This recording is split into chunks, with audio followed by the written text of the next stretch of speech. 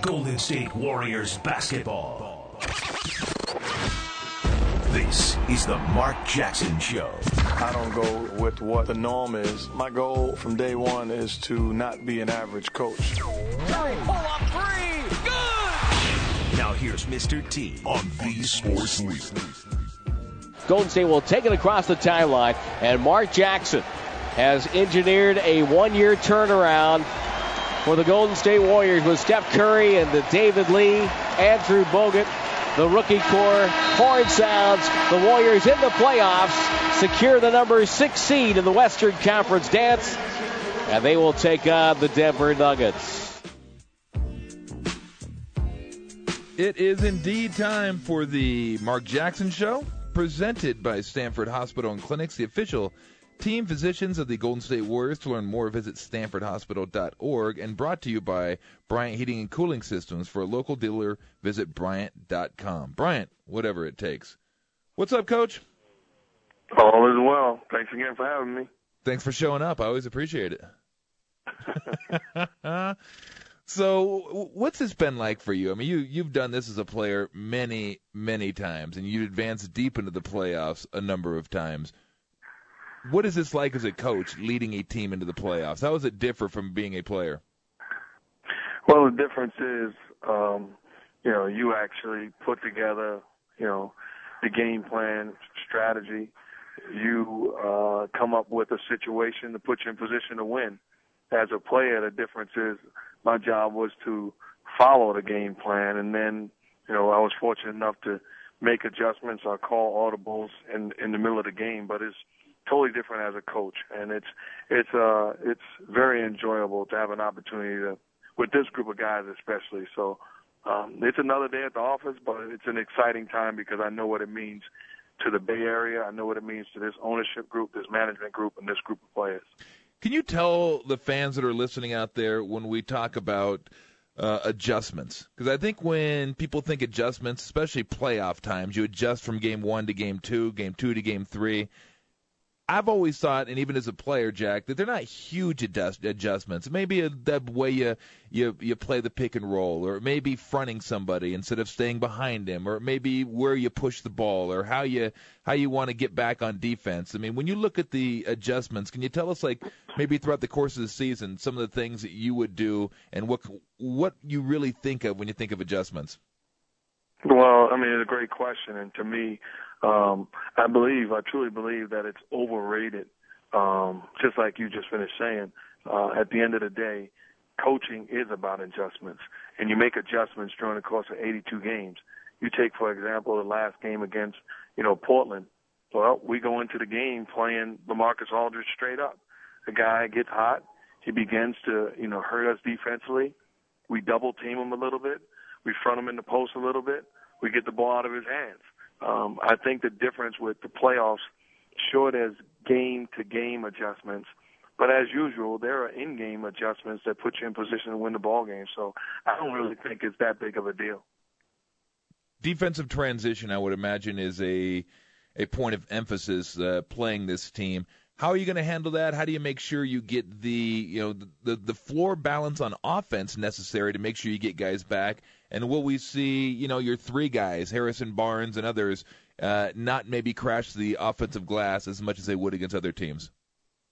Well, the objective is to have, all your perimeter guys, the 1, 2, and the 3. We're not a great offensive rebounding team from the small forward position anyway. Not many teams are.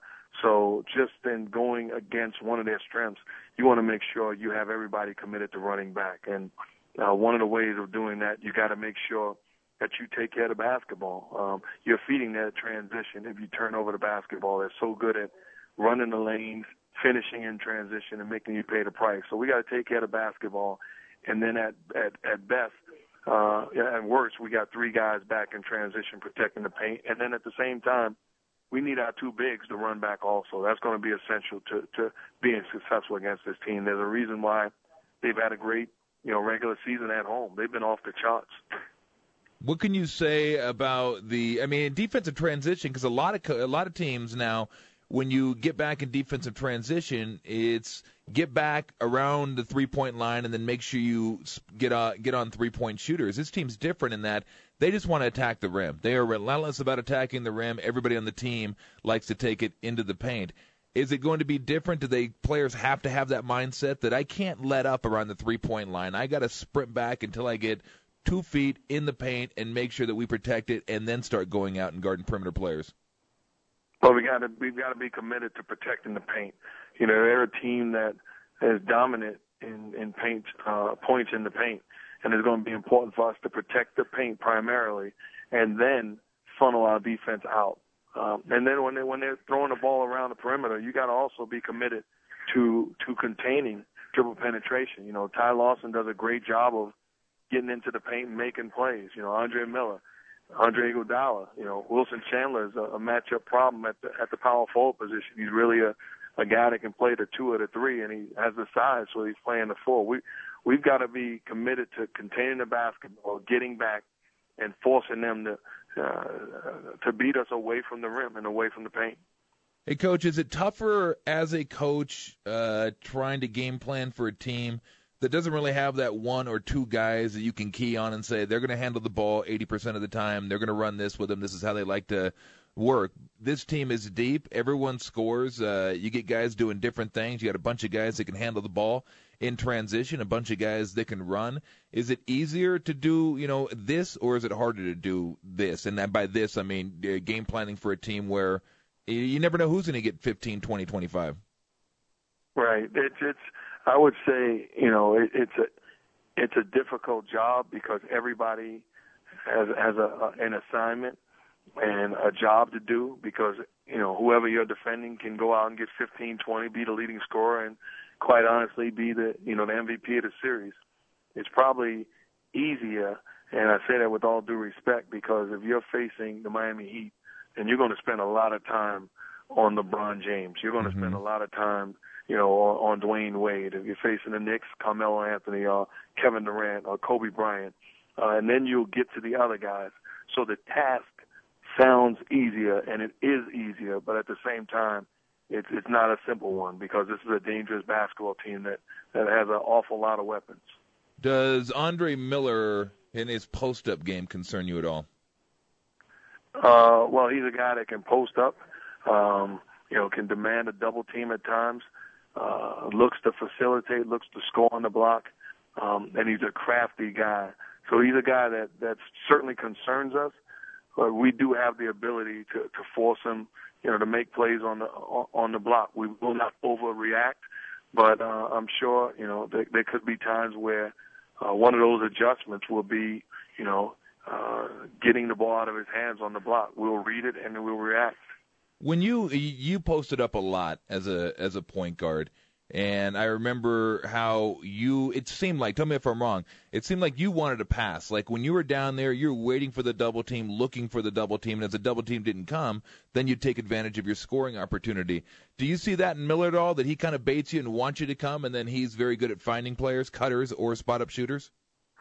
Yeah, I think he does a good job of picking and choosing, when he's aggressive and when he's looking to pass. There are times where he's, posting up and he's in attack mode.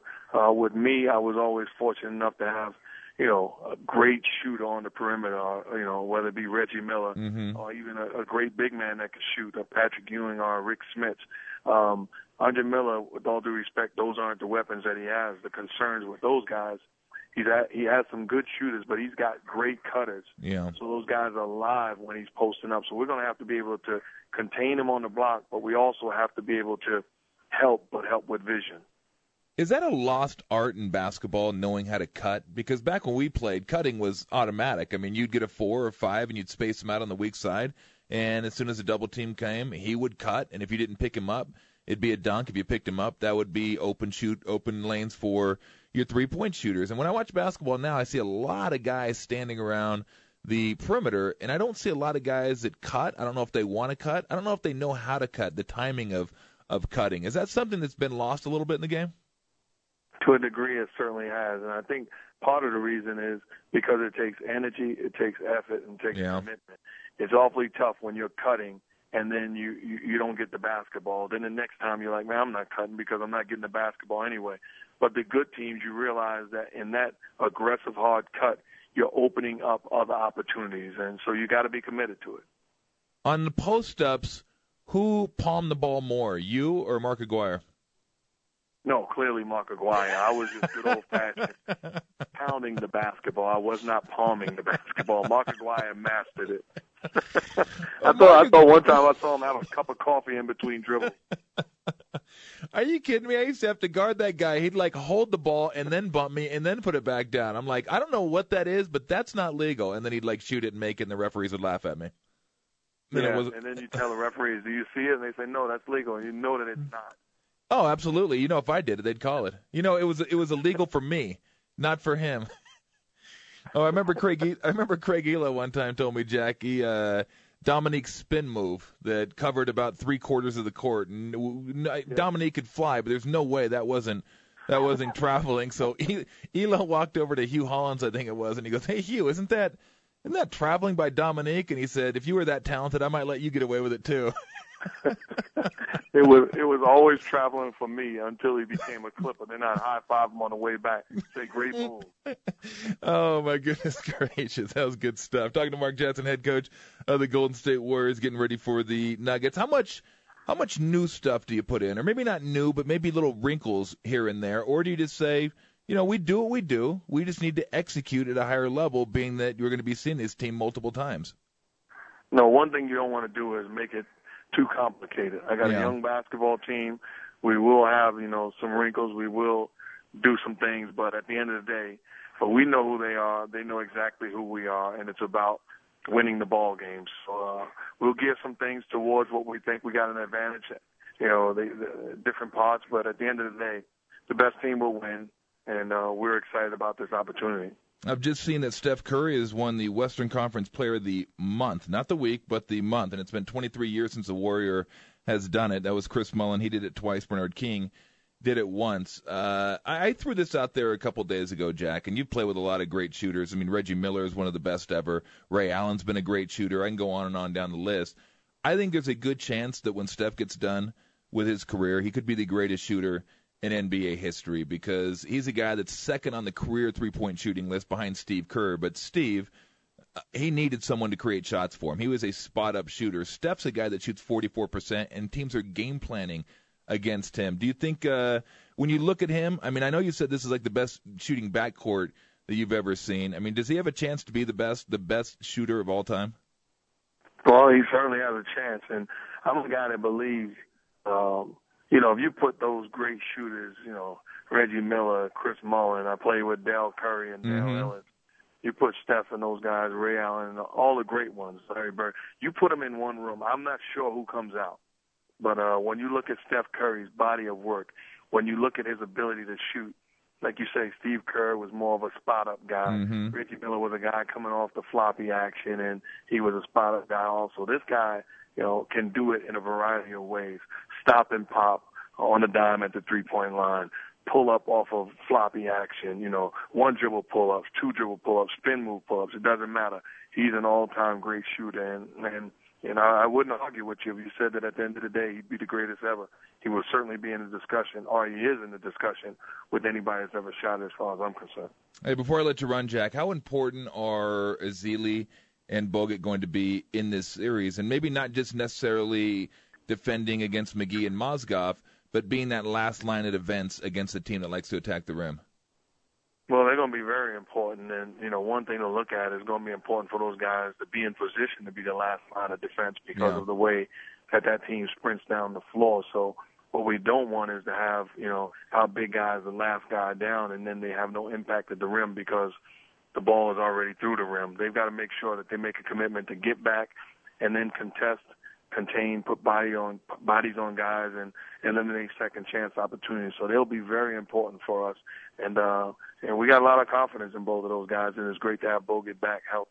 Do they have to be discerning and knowing what offensive rebounding opportunities are legitimate and not just try to go after everything?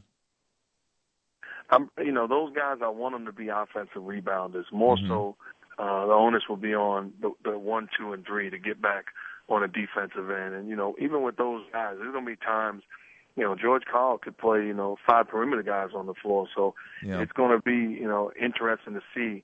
We got to make them pay the price on the other end, and those guys got to be very involved on the defensive end. Hey, Jack, best of luck. Always a pleasure to talk to you, and I'll see you over at the arena tomorrow, my friend. Absolutely. Thanks again for having me. All right, take it easy, Coach.